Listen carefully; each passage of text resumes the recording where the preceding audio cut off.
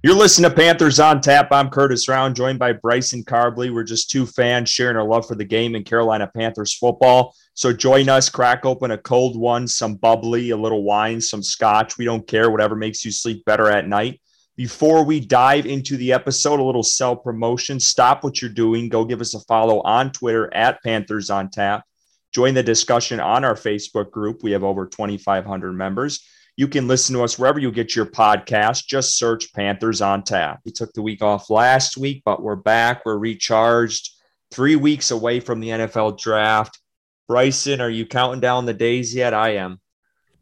I am, man. It feels like it's coming so fast, and I'm excited for it. It feels like in a matter of hours that it'll be the NFL draft, and the Panthers will be on the clock. So I'm excited and really excited to just talk about some potential options for Carolina. Yeah, I made a those Christmas little chains where you pull them off each day. I did that even. I went that far. No, I just fucking with you.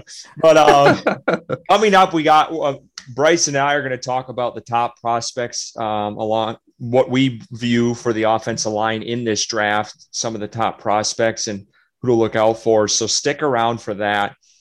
But first, let's get into this because while we are away, I got to give us a little credit here. Sam Darnold was in the news, and if you haven't seen it, he was trending.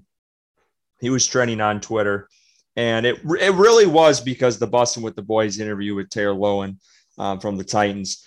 But it was a Wednesday night. We were heading.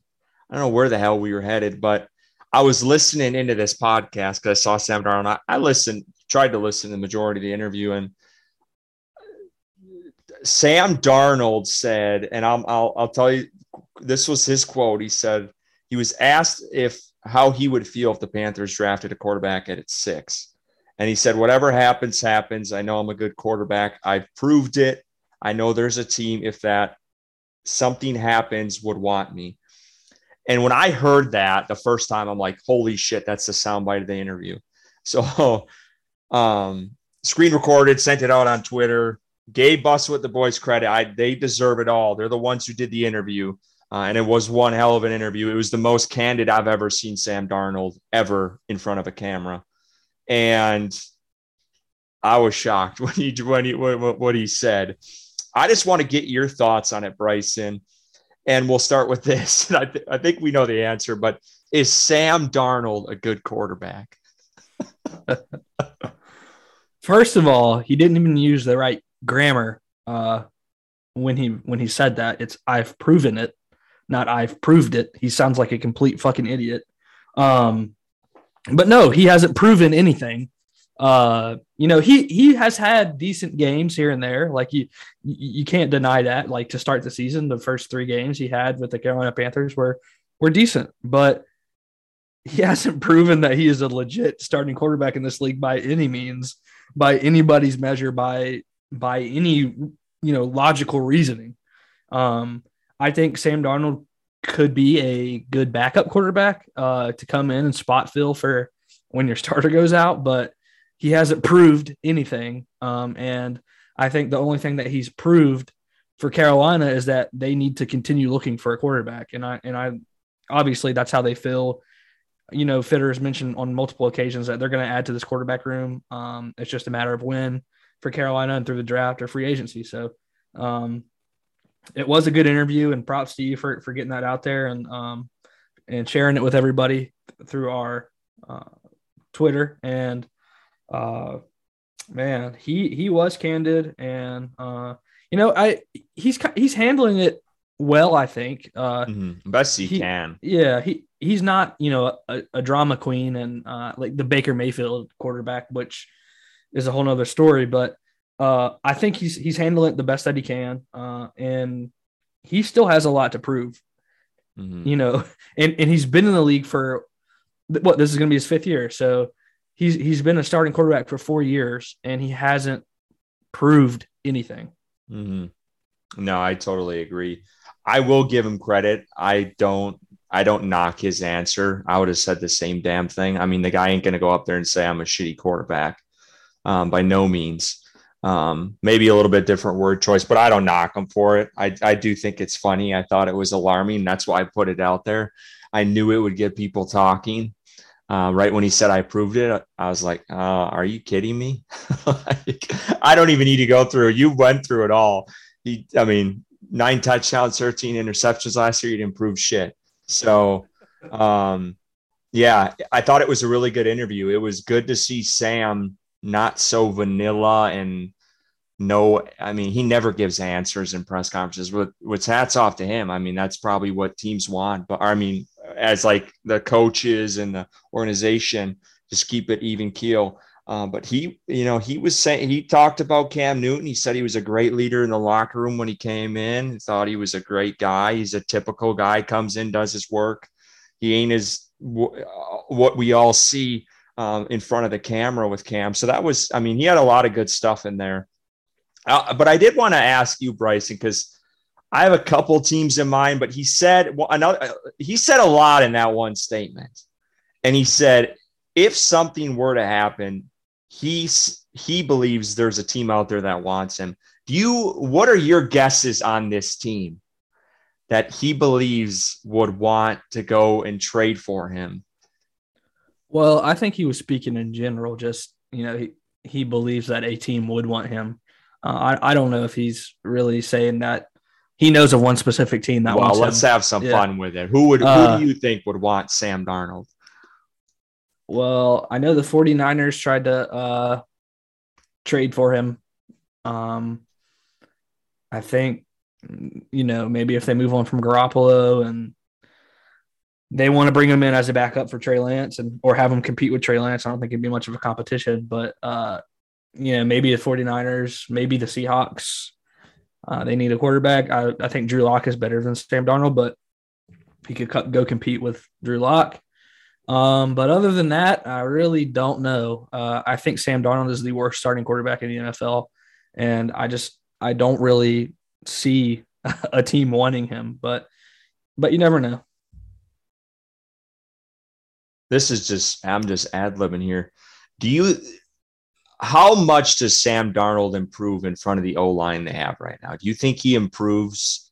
Does he maybe flip the touchdown to interception ratio? So maybe 13 touchdowns instead of and 9 interceptions?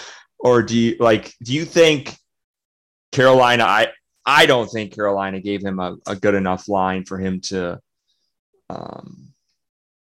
really be an efficient quarterback, but there's a lot that still falls on Sam. There's no doubt about it. But with this new line that they put together in France, do you think he could improve at all from that?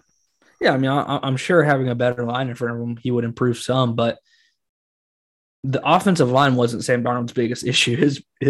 Sam Darnold's biggest issue was his decision-making. Mm-hmm. And two of the most glaring plays that stick out to me as a Panthers fan is the interception in the red zone versus the Giants. That was just an absolutely, completely terrible throw when the Panthers were driving to go up versus the Giants. And then the opening play versus the Vikings where he literally had probably 8 to 10 seconds to throw the ball and he threw an interception. Those are two plays where he had time behind this offensive line and just made absolutely terrible decisions. And that's what he struggled with his whole career. And that's what Matt rattled Rule, way too easy. That's what Matt Rule and company thought that they could help him out of him. Yeah. Mm-hmm. But they can't. Sometimes it's just the way that he is. And, you can't overcome that sometimes. So maybe he improves. Maybe he goes from 9 touchdowns to 12 and from 13 interceptions to 10 or something. But that's not a good starting quarterback by any means. And if Carolina wants to win, if they feel like they're a playoff team potentially, they need a quarterback that can at least game manage, and Sam Darnold can't. Well, I think that's a good place to leave it on Sam Darnold. They're definitely going to upgrade, whether it's through the draft or in free agency, maybe after the draft. I don't think if they were going to go QB in the free agent route or a trade, they're going to do it before they're going to show their hand. So, let's talk about the 30 prospect visits, because It gives you a little bit of sense of where Carolina is trying to hone in on. And sometimes it really doesn't, because there are teams who don't bring someone in and draft them. So you got to just take it for what it's worth. But I'm going to go through the list here quick. Quarterback, clearly high up on their priority list. Malik Willis, Kenny Pickett. Kenny Pickett was today. Matt Corral, Desmond Ridder, Bailey Zapp, Sam Howell, all visited Carolina this week. On the edge, Trayvon Walker, has been rising up draft boards. Amari Barno. And then offensive tackle, Rasheed Walker, Akeem Ekwonu, Charles Cross, and Evan Neal. And I think they added one more today in that list. I'm trying to find it right now from the folks on Twitter, but I think there was another offensive tackle that they're bringing in. Running backs, they're bringing in a couple, which is interesting to see. Jerome Ford and Tyrion Price. I don't know the guy's name. And then corners, they're bringing in a couple of corners too, Marcus Jones and Tariq Woolen. So just, again, that's not the full list. We don't have it here. I want to give us a little credit, though. We were the first ones, from what I saw, to break the Charles Cross visit. So that is happening per our sources. But just looking at that list, Bryson, anything stand out to you from that list, whether it's quarterback, edge, running backs? What do you think of that? No, I don't think necessarily anything stands out. They're just doing their due diligence and just going down the list. I think obviously what we've been talking about all offseason, their two biggest needs is tackle and quarterback. So they're going to bring most of those guys in, most of the top prospects. They got the 6th pick. There were also reports today on Twitter that Carolina has been in contact with multiple teams about trading back. So bringing in those other quarterbacks that might slip to the middle to late of first round, I think is something that Carolina's really looking at hard right now. And, prior to hopping on this podcast, we were talking about Matt Corral and how the hype around him has kind of, gotten high lately for Carolina fans. Matt Corral can play football. He was a good quarterback at Ole Miss under Lane Kiffin. When you complete 70% of your passes in the SEC, you're doing something right. So Matt Corral, obviously, he's a little bit on the smaller end, has an injury history. Those are his two biggest knocks, but he has a quick release, probably the best arm in the draft, if not the best, top 2 or 3. And just, I think he's going to be a good quarterback. So maybe that's a guy they target in the trade down, or maybe that's a guy they're looking at 6. I had caught some heat on Twitter for saying that I would take Matt Corral at 6 if I was Carolina, and that's their guy, because I've always felt that if you identify a player that you like last season with J.C. Horn, if you identify a player that you like and he's there when you pick, you take that player. It doesn't matter if you're picking 1. It doesn't matter if you're picking 32. If your number 1 player at that position is there and that's who you like, you take him.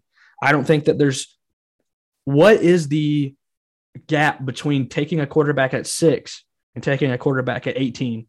What is the stats wise gap between those two for a quarterback? Like 4,500 yards and 4,000 yards passing? Like what do you expect from quarterbacks in that kind of gap in the first round?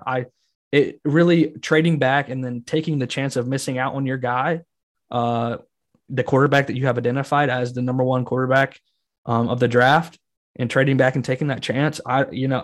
If I'm Carolina, I don't want to take that chance.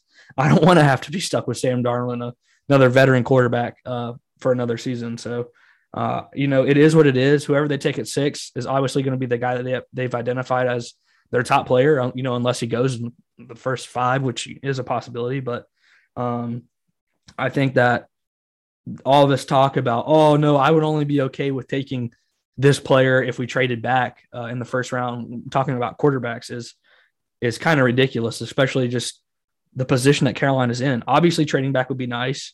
We need more picks. We pick once in the first 2 days. So it would be nice to get more picks, but trading back and taking that chance of missing out on your what you've identified as a franchise quarterback, I don't know if that's a risk I'm willing to take. Yeah, I think Pete, I mean, in an ideal world, and I think we both would agree with this, and you kind of just said it, but if they can trade down and get their quarterback and get extra picks, they're going to do it. No shit. That's like the obvious. That's Captain Obvious. Of course we'd want that. Like that's a no brainer if they can get their guy. But if the guy is there and they don't think they can get him at 12 or 15 or 19 or whatever the case is, it doesn't pay. I think you got to pull the trigger. I don't want to get me personally. You had to air some grievances on Matt Corral.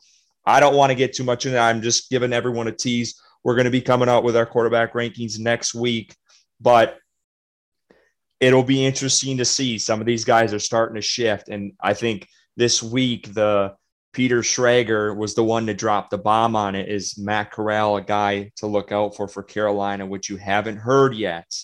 Matt Rule, reading the tea leaves a little bit, was front and center at Matt Corral's pro day, right behind him. So just something to give Schrager credit. He knows his shit. He has really good sources. In Carolina, I want to know. I really think it's David Tepper. I do. I don't know what it is. Yes. I don't know what it is, but I think his source is Tepper. I really do. I mean, it could be. I mean, Schrager rarely misses when it comes to Carolina. Like, he is on. So, I like Peter Schrager in general. So do I. He's always had good shit to say about Carolina. He's always puts them on Good Morning Football, which is good to see too, because they don't always get the freaking limelight. But exactly. But yeah, I commend him. And another guy, just for fans who are curious, Josh Norris is another guy to watch. He was one of the only ones who mocked J.C. Horn to the Panthers before the draft. Yeah, so Josh Norris is very good. He definitely has the know within Carolina. But let's get to, we talked about it at the beginning of the show. Let's get to the offensive linemen, because a lot of those guys they're bringing in. And if you look at Darren Gant's reporting, you look at Jonathan Alexander's reporting, both of them, and if you read their articles over and over, say that if Akeem Ekwonu or Evan Neal are there at 6, Carolina is running that card in. Now, again, that's their reporting, but it seems like those two guys, if one of them is there, it's going to be very tough for them to pass on them. So let's talk about the offensive linemen, because this was something, if you've listened to our episodes during the season, besides quarterback, was the number one thing we bitched about every single week was Cam Irving, Pat Elflein, and the revolving door at left tackle for the Panthers. That hasn't been solved. And I hate saying this because everyone keeps saying it. It hasn't been solved since Jordan Gross left, but that is the reality. So let's talk. I will start here with the offensive tackles. And I think if I'm going down my big board or my rankings for these guys, it's Icky at 1 without a doubt. Like, I don't think there's a doubt there for me. I was watching some of his games over the last couple of days.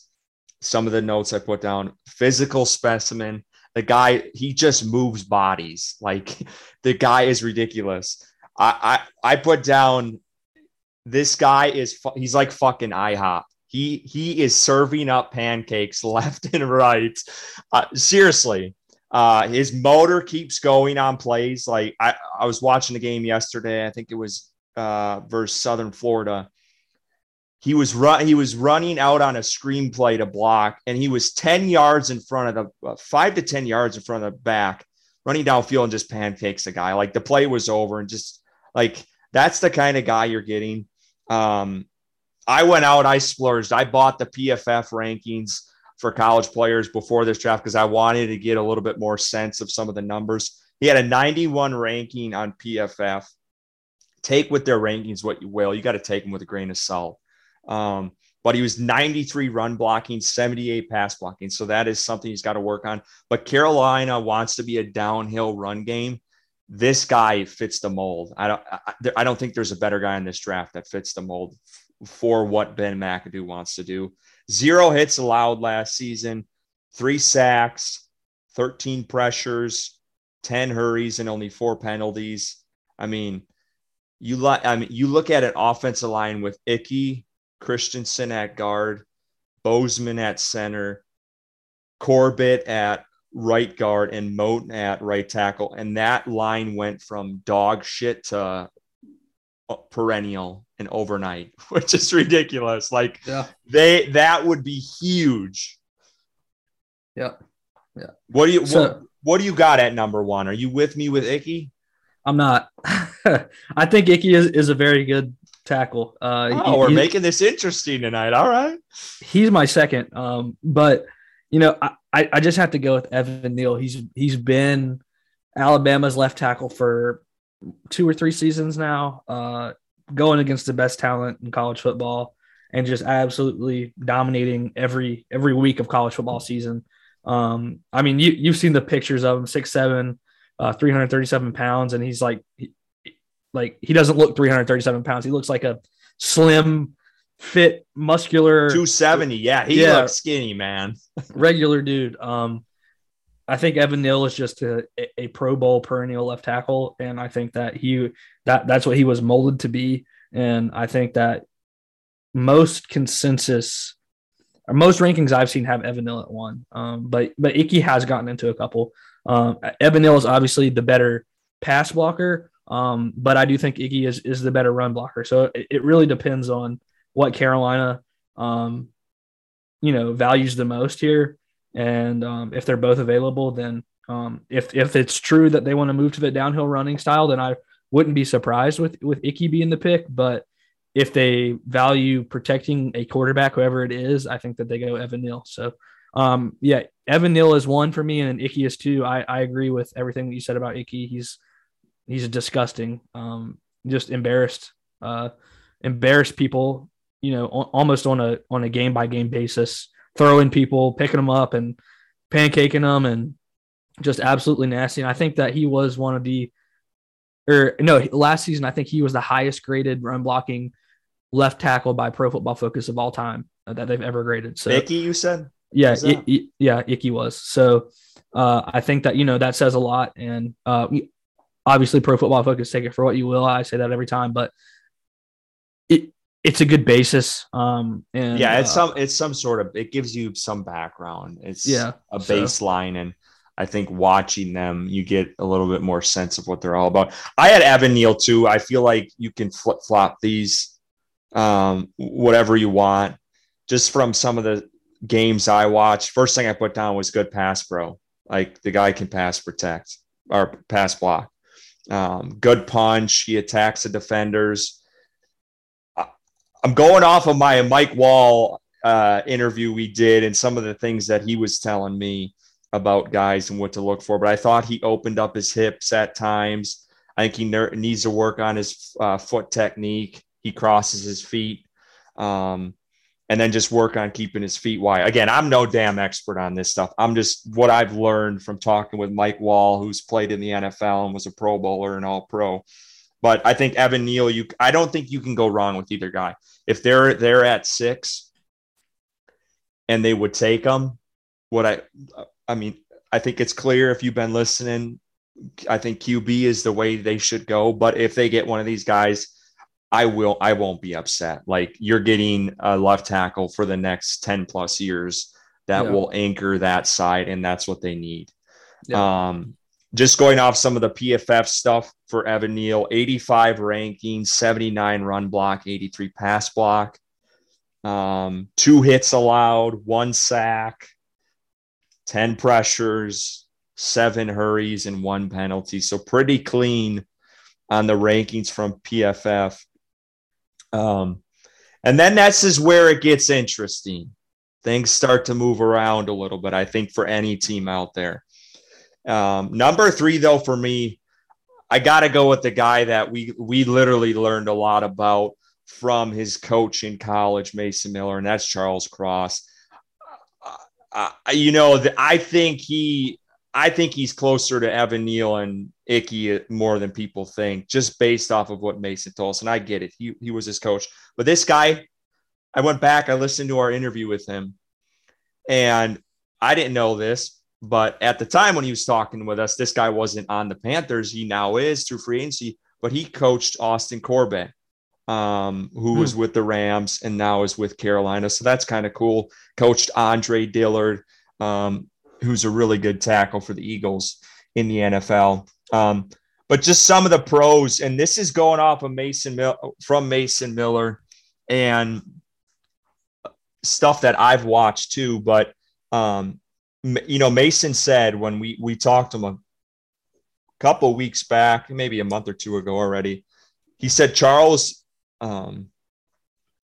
is what's most gifted about Charles' game is he's smooth and he's playing. He doesn't get rattled, which is something you want in your left tackle. He said he wasn't as explosive as Andre Dillard, but he thought he was more consistent than Dillard was, which I feel like is pretty high praise. And if you look across the board, I think this would probably be the consensus. Charles Cross is the best pass blocking left tackle in this draft. The guy has had so many reps at it. I looked on PFF and he had 719 pass blocking snaps and 200 run blocking snaps. Not a lot. And you look at these other guys, Evan Neal, 333 run blocking snaps, 503 pass blocking. Ickey, 319, 500. So those both very comparable. Charles Cross, clearly that air raid offense at Mississippi State, they're throwing 60, 70 times a game, running 10. Like it's not a lot, but, and that's kind of a knock on him. And I asked Mason that when we had him on was, there are teams that might be worried about his run blocking ability. What do you say to them? And he said, the things he needs to work on. He said his ability to anchor at the next level. He said he's got great twitch, great bend at the hips, but sometimes he sinks his feet behind him, which he needs to work on. But he said he feels like he's got the ability to improve at those areas, and he doesn't think it's going to be an issue for him. So just something to look out for. One thing Matt Rule loves, we talked about it with Miller. Charles Cross has got long arms too, and that's something Rule really likes. That's something Miller talked about too. He said you got to have long arms, and that is a widely debated thing in the NFL among former players, other people that we've had on the show. So just something to keep in mind. Again, if Ickey and Neal are off the board, we're just talking linemen now. We're not looking at the QBs, but if those guys are off the board and they would go with a guy like Charles Cross, I wouldn't be upset either. I think if you can get a left tackle of any one of these three with the other guys in this Panthers offensive line, I will not complain. I will not complain for them going linemen at 6. Like it's gonna pain me a little bit. It will, because I want them to go QB, but it might be boring, it might not be sexy, but it needs to be done. So yeah, I agree. I think Cross is number 3 for me as well. You mentioned his arms. He's got 34.5-inch arms, which is just absolutely massive.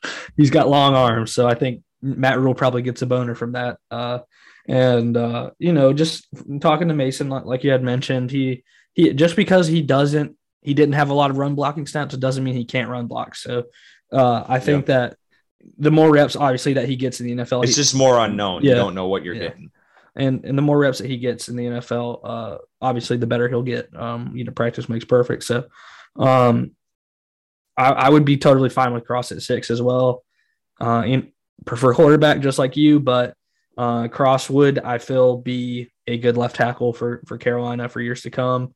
And I think after you get past these 3, though, it kind of gets a little iffy, and I'm good. Before we get into those 4 and 5, one thing I want to note, and I put this out on our Twitter account when we interviewed Coach Miller. But I think one of the most important things he said was right at the end. And I asked him, tell Panther fans out there, what are they getting if the team drafts Charles Cross? And he said the number one attribute Cross is his personality and who he is as a human. He goes back to Laurel every summer and does a kids camp when he was even at college. He said if the world had 10,000 more Charles Crosses, we'd be off in a better place. So it seems like an all-around great guy on and off the field. Just a little bit more insight for those who may have not heard that interview, but just something to keep in mind because there has been some mocks that have had Cross to the Panthers, and that's someone that they have been kind of trying to, it almost seemed like, again, this is just speculating, trying to sneak under the radar to maybe go at 6. But again, there's a lot to happen in the next 3 weeks. I feel like teams right now are just starting to get that board, getting the pieces into place. I don't think anything's final yet. They're still doing visits, but just something to keep in mind. Off of his ranking, let's mention that the PFF ranking, 86 overall. So actually, according to PFF, he's ranked higher than Evan Neal, not by much. 87 run blocking. So they with limited snaps, they have him in at 87 run blocking, which is high. If you look, that's higher than Evan Neal, and that's close to Ickey. And he's an 84 pass blocker, which is the highest among the other two guys we have mentioned. So 0 hits allowed, 2 sacks. This is where it starts. Pressures allowed, 16. Again, they throw a lot more. Hurries, 14. And then the one thing that I'm not a big fan of, and I've watched a couple of the games where this has happened, he had 9 penalties last year, which isn't ideal. Yeah. So something he's definitely going to have to clean up. Again, though, a lot more passing reps. You're not going to get an NFL team throwing 70, 80 times a game. It's not happening in the NFL. You never get that. But so that's the top 3. So we're pretty similar. We just, so far as Bryson's got Neal, Ickey, Cross, and then me and him just flipped the top 2. I got Ickey, Neal, and then Cross. So this is where it gets interesting. This is where you could throw a dart at the wall and pray you hit something, right? Yeah. Yeah. I don't really know too much about these other tackles. Honestly, I know Penning is probably the consensus. He's got some issues of his own. His tape isn't very good. He's physical, but and he's athletic, but he just hasn't had great tape. He's played against not so great competition at Northern Iowa. I don't know if any other draft he's a first round tackle, but his mentality you want in a tackle, like yeah. I mean, just his pro day was like, this guy it's fucking crazy. Like, yeah, seriously. And in the Senior Bowl, right? He was in the Senior Bowl. That's what it was. Yeah, but he's definitely going to need some work. I don't know if he comes in and starts right away for Carolina. Honestly, if they take him in a trade back scenario or something like that, if they took Penning at 6, that would just be an absolute failure of a draft. But yeah, I think that he's the 4th for a reason. He's got some work to do. Yeah, I don't think Penning's on their radar. I mean, unless this guy slips somehow, like second round or something crazy. If Carolina's doing a trade back, I think it's for a quarterback. Or one of the top 3 tackles slips down. I don't see them taking Penning at like 15, but maybe, I guess maybe if they'd go QB 2 second round, who knows? But yeah, I think Penning would, right now the consensus is probably him at 4. Most mock drafts would put it that way. The PFF rankings, again, the competition level's much different, but 97 ranking. Who has ever gotten that high? Is that like off the charts? 97 on what? PFF. That was his ranking overall, a 97. Really? His run blocking, I'm not even kidding you, 99.9. His pass blocking, 87. Again, so these these rankings, I've seen rankings, we've seen them during the Panthers season, and they've ranked some of the linemen for the Panthers higher than they should have been, and they played like shit during the game. So again, you got to take it with a grain of salt, but that was the rankings. He allowed 4 hits, 1 sack, 11 pressures, 6 hurries. This was another thing. 16 penalties. Like, there's things that he's got to work on and clean up, and fundamentals and penalties is one of them. So from there, again, by no means we're some sort of offense alignment gurus here. So I don't like to get into these just throwing shit at a wall, because I haven't watched a lot of these, some of these later prospects. But just going off of who the Panthers have brought in, clearly a guy to watch out for is Rasheed Walker, because they brought him in for a visit. And then the other guy that I didn't mention before that I wanted to, that I was missing, I think it was added today. I think he visited today, actually, was, if I can find it quickly here, was Abraham Lucas. He's a Washington State offensive tackle. He's had 12 visits so far, and he visited the Panthers and Packers this week. So someone just to keep on your radar, if you're looking for some Carolina to take someone in later rounds at an offensive lineman, those are some of the guys to look forward to. Quickly, we're not going to get specifics into this, but I just want to throw out some rankings here from the guards and centers, because when I started watching some stuff on some of these guys, I first watched Tyler Linderbaum when it was like January, because when I first heard about him, I saw him play. I don't remember the game, but I was like, holy shit, this guy could be like the next Ryan Cleo, like really good. Like, like a guy that is solid, rock solid for 10 plus years on your team and a massive piece to your line. I still think, I know he's slipped on a lot of boards. I've seen mocks where he's in the second round now.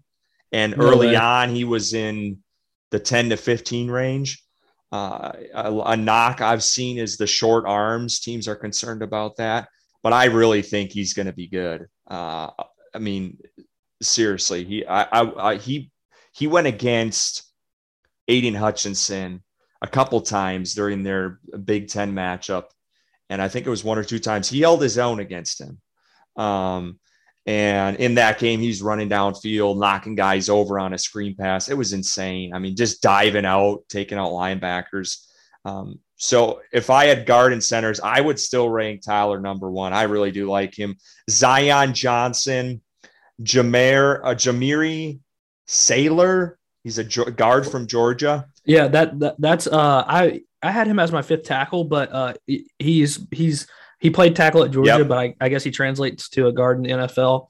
But Jameer Slayer from Georgia, I watched him a lot just in the college football playoff this season because Georgia won the championship. So he had a very good game against Will.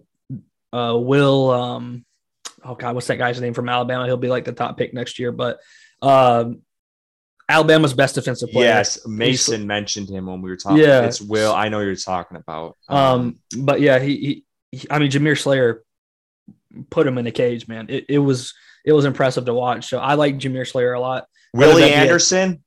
Yeah, Will Anderson. Yeah, that's the guy he was mentioning.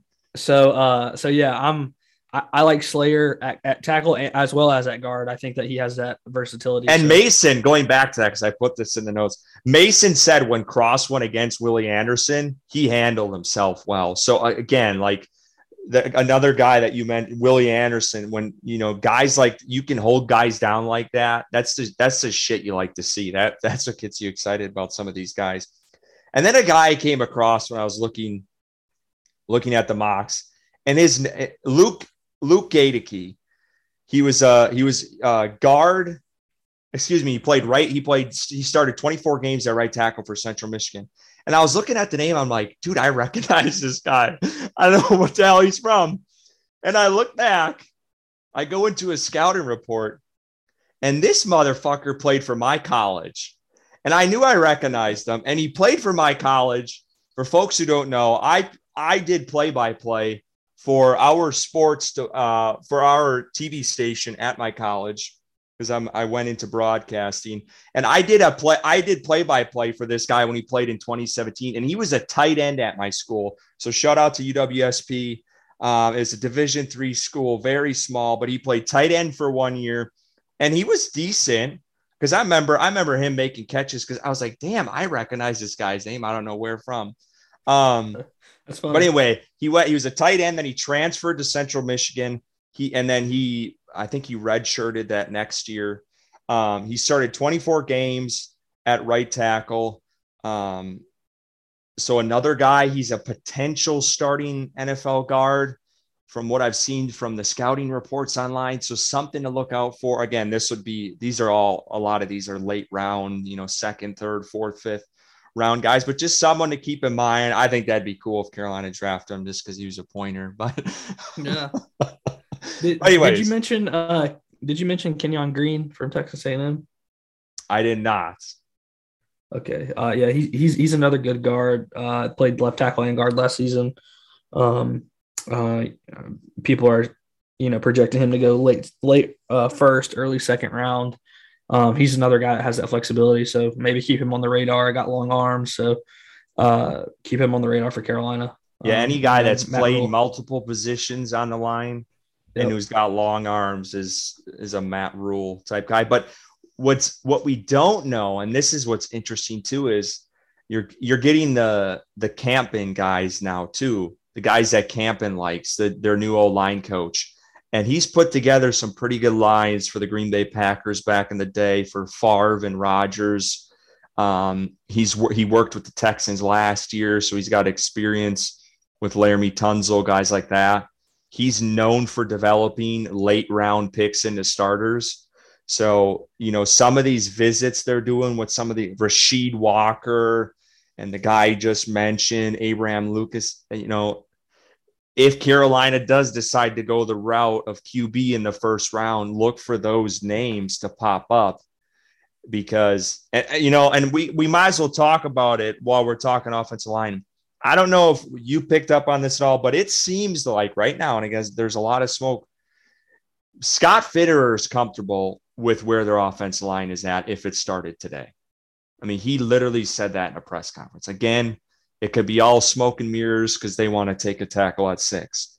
But it seems like if they had to, they would be comfortable with Christensen at left tackle. And I think I'm comfortable with him at tackle. I thought he showed he could do it at the NFL level in those couple of games he played last year. So, yeah, I agree. I think Christensen has shown enough, especially improvement towards the end of the season, where Matt Rule has famously wouldn't play him at left tackle and then did play him and like, he's not too bad. He played decently. So yeah, I think Christensen has at least earned a shot to play left tackle next year. Mm-hmm. Well, let's end it there. Those are our rankings for the offensive lineman for this draft. Again, it's another key piece. It's QB and offensive tackle, something Carolina needs. It's something they need to figure out and make sure they have going into this season. Let's talk about a report that Jonathan Alexander of the Charlotte Observer put out there yesterday or the day before that. And basically the gist of the article was, if Baker Mayfield or Jimmy Garoppolo become far cheaper than their current teams have them or would like to get rid of them at, it's a possibility that, again, he said, it's a possibility the Panthers would be interested. And then I saw an article today I got to make sure I have this right here. I got to find it quick. Sorry. It was Ellis Williams put it out today. And he talked about the possibility of Baker Mayfield and Jimmy Garoppolo and what makes sense for the Panthers. And by the end of it, basically the last sentence said Carolina would be better off and would prefer, I don't know if he said prefer, if that was the right word, but anyway, would prefer Jimmy over Baker. But anyway, let's go to the Jonathan Alexander stuff. Bryson, what do you make of, Carolina, that they're still putting out there that there is a possibility if they don't go QB at 6, they're interested in one of these veterans. I mean, if they don't go QB at 6, obviously I'd want them to go after one of those guys at least. I don't want Sam Darnold playing quarterback next season. I would just be so not looking forward to every game. And football is just a big part of our lives. And I want to be able to have hope. And I think that, we've seen Jimmy Garoppolo and we've seen Baker Mayfield. Neither of them are, elite players, but they're better than Sam Darnold. I think that's not even an argument, both of them. And both of them have played at high levels before. And they've had lows, not nearly as low as Sam Darnold, but they've had lows. So if they don't go quarterback at 6, which is, the choice I want them to do, and you as well, but they don't go quarterback at 6, then yeah, I would totally be in on bringing Garoppolo or Mayfield in. Bryson, I might have asked you this before. Who do you prefer out of those two if you had a choice?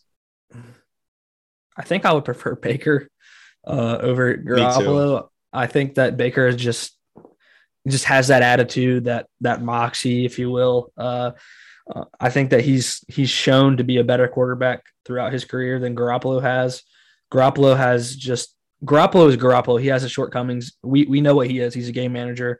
And Baker at his worst, I think, is a game manager. And I think that Baker can be he went toe-to-toe, like you've mentioned before. He went toe-to-toe with I keep mentioning that. I'm going to mention that. Like Baker was hurt last season, and he had a bad year. But I think that, getting him in the right situation, maybe it helps him. But I would go ahead. Sorry. I'm just saying I would prefer Baker over Garoppolo, but I think that either or really, they're both an upgrade over Darnold. And if they don't get a quarterback at 6, I would be happy with either. And Ellis, in that article he wrote today, and I thought this was interesting, is the year Baker, the season Bryson was referencing, and I've been referencing past couple of weeks where he went toe-to-toe at Mahomes. That year, Freddie Kitchens was their offensive coordinator, or was the coach, or whatever. He was calling the damn plays for the Browns. And last year that changed. And there was some rift between Mayfield and Kevin Stefanski over the offensive schematics and what they were calling. And last year, obviously Baker struggled. He had the injury in week 2. But the season before that, he broke, I think if I'm right on this, he broke the rookie record for touchdowns in a season. I think he had it was in the high 20s or early 30s. He had a really good season in 2020, I think it would have been. So I think if he could get back to that, if Carolina could get him, which would be the best, off of waivers where they don't have to give up anything and the Browns have to cut him, I think that would be ideal. Or, in a trade, the Browns have to give him up and have to take some of his money along with it. Because I think he's due 18 mil, isn't he? Something around there. I think it's like 18 mil this year. Yeah, the same as Darnold. Yeah, so I wouldn't be too upset at that if they had to do a competition between him and Darnold, which would be really ironic because they were both drafted in the same fucking draft. So the Panthers would have the number 1 and number 3 pick on their roster from the 2018 draft. What a joke. My goodness. So anyway, just something to think about. I don't want to think about that because I really do think and hope that they go quarterback in this draft and get a rookie finally. But for shits and giggles, we got to bring it up at least. Well, let's end on this. Let's talk about Rock Hill, because this shit is wild. It really is. Just to catch folks up on what is going on here, the Panthers pressed pause last month on the Rock Hill headquarters they're building. The team is building their team headquarters there, a couple practice facilities. There's going to be an event center, I believe. I mean, it's basically a massive campus that was going to bring millions of dollars to the Rock Hill area in South Carolina. They pressed pause on this build last month because Rock Hill failed to issue bonds for $225 million in taxpayer funding for the 240-acre development. The powers that be have since tried to come up with an alternative financing plan, and they did come up with something. They sent it to Tepper Entertainment and Sports. The Panthers have not accepted this approach. Basically, Tepper is not talking at all. He hasn't said anything, which is no shocker to any of us. But on March 7th, the Panthers owner said that Tepper Sports had spent more than $170 million invested in the project. A York County councilman believes the Panthers have permanently abandoned the project and that the team will instead seek to recover its expenses from Rock Hill. That is what a council member has believed. That was most recent reporting. And then I saw something today. Governor McMaster, the governor of South Carolina, has been in talk, or recently has talked to Tepper, and had said that basically Tepper told him that they were just pausing the project for now, and really nothing's going anywhere at this point. So it doesn't seem like everything's dead on the water yet, but it could come to that point. Bryson, I wanted to discuss this because I feel like this is a little bit bigger deal than fans think. If it were to come to Tepper saying, screw you, Rock Hill, we're not building this thing here.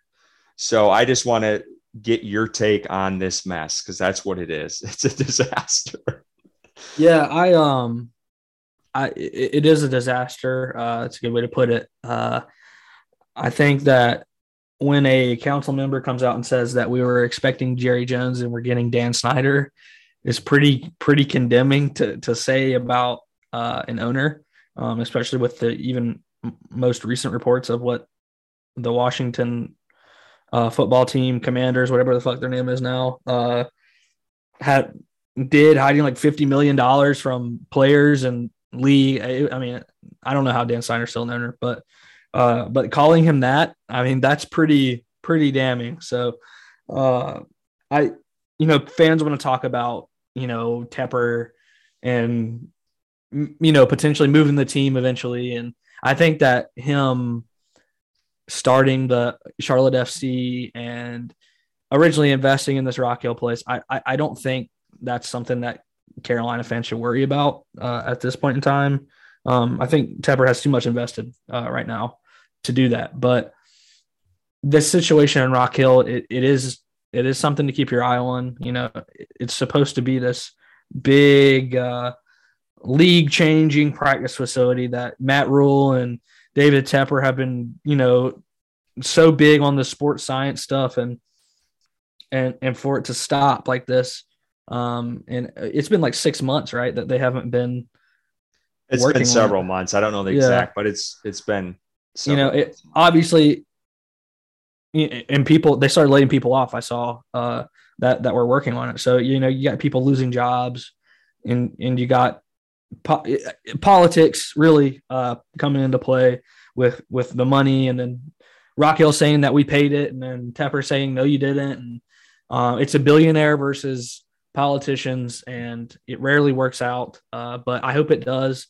Obviously, I would love to go to the training facility and go check it out and spend time down there. And it would be really good for Carolina Panthers fans. But sometimes it's just bigger than us and bigger than the NFL, really. So this is just a billionaire versus a city in South Carolina, and Tepper trying to bring two states together with North Carolina and South Carolina, because they've been preaching that. I think it feels like to me that they've been preaching it a lot harder since Tepper took over than when Richardson was the owner. But they've been trying to just combine both states, become one Carolina, and Panthers be the team for both. But this really isn't a great look for that. You try to extend this olive branch and build this state-of-the-art facility, and you stop it and you fire people, and you're getting called Dan Snyder by a council member. I just it's not a good look for David Tepper and one of the most troublesome off seasons of his ownership. So with him not saying anything with this situation and him not saying anything with the quarterback situation and him not saying anything about the Deshaun Watson situation, for a guy that loved being in front of the camera for his first couple of years, being the owner of the Carolina Panthers, it's just not a good look. Yeah, it's unfortunate. It's unfortunate for Rock Hill because if this doesn't go through, that's a massive hit for them. Yeah, it's just not a good situation all around. I don't feel bad for Rock Hill. I side with Tepper on this. I really think if that was something they agreed to, because this took several years in the making to put together. And if they put on there that they were going to issue bonds for $225 million and they didn't put their end of the bargain up when Tepper was, the progress was being made. We've seen the pictures. The shit looked like it was coming together. If they didn't put their end of the bargain, it's their own damn fault. And Tepper's a guy from just what I've gathered, you don't cross him. This is a guy you don't cross. You cross him, he'll do what he's doing now. He'll stop it. He'll get all the shit out. He'll people don't realize $170 million to a $12 billion, $13 billion man. You don't give a shit about $107 million. You don't care. He'd rip that whole shit up and leave tomorrow.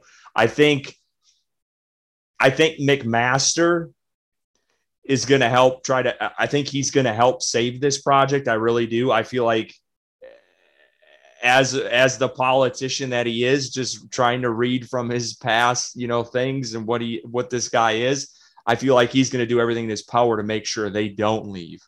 From what it seems like, because he had an interview today. I think it was today or last night. And he has been talking with Tepper. So I think he has been trying to be the front and center point of this. Of course, he's a politician. That's what he's trying to do. Hey, I brought the team headquarters to South Carolina, but I think he is going to do everything in his power to make sure that they stay in Rock Hill, but it's going to get sticky. And I know it's not serious now, but it's something to look at. And I think Pro Football Focus, one of the damn networks out there, they reported this could be a precursor to Tepper playing hardball with Charlotte when he wants to build a new stadium. So just something to keep on the radar. Again, I think he's got a lot invested in Charlotte, and for him to move would be crazy. But just something to look forward and keep your eyes on as these weeks and months pass, and hopefully it gets resolved, because no one wants to see that. You see the shit going on in Buffalo right now. The governor today saying that there are cities in New York that would gladly take and build a new stadium for the Buffalo Bills, which I'm sure Buffalo Bill fans do not want to happen. So again, it's not something you want. You don't want to be the St. Louis of the NFL, where you had the Rams and all of a sudden they up and leave and go to LA. So you got to keep some of those guys happy. And I know that sucks, but that's just the reality of it. We got some good stuff coming up these next few weeks that I'm very excited about. Again, we're doing our QB rankings next week. The following week, we got our mock draft. We haven't done a mock draft at all yet, so I'm excited for that. The first 10 picks we'll do. That should be a good one. Well, we just want to thank you guys all for listening to us tonight on the Panthers on Tap podcast. You can catch all of our episodes every Thursday wherever you get your podcasts. Go follow us on Twitter at Panthers on Tap for all your analysis and breaking news. And as always,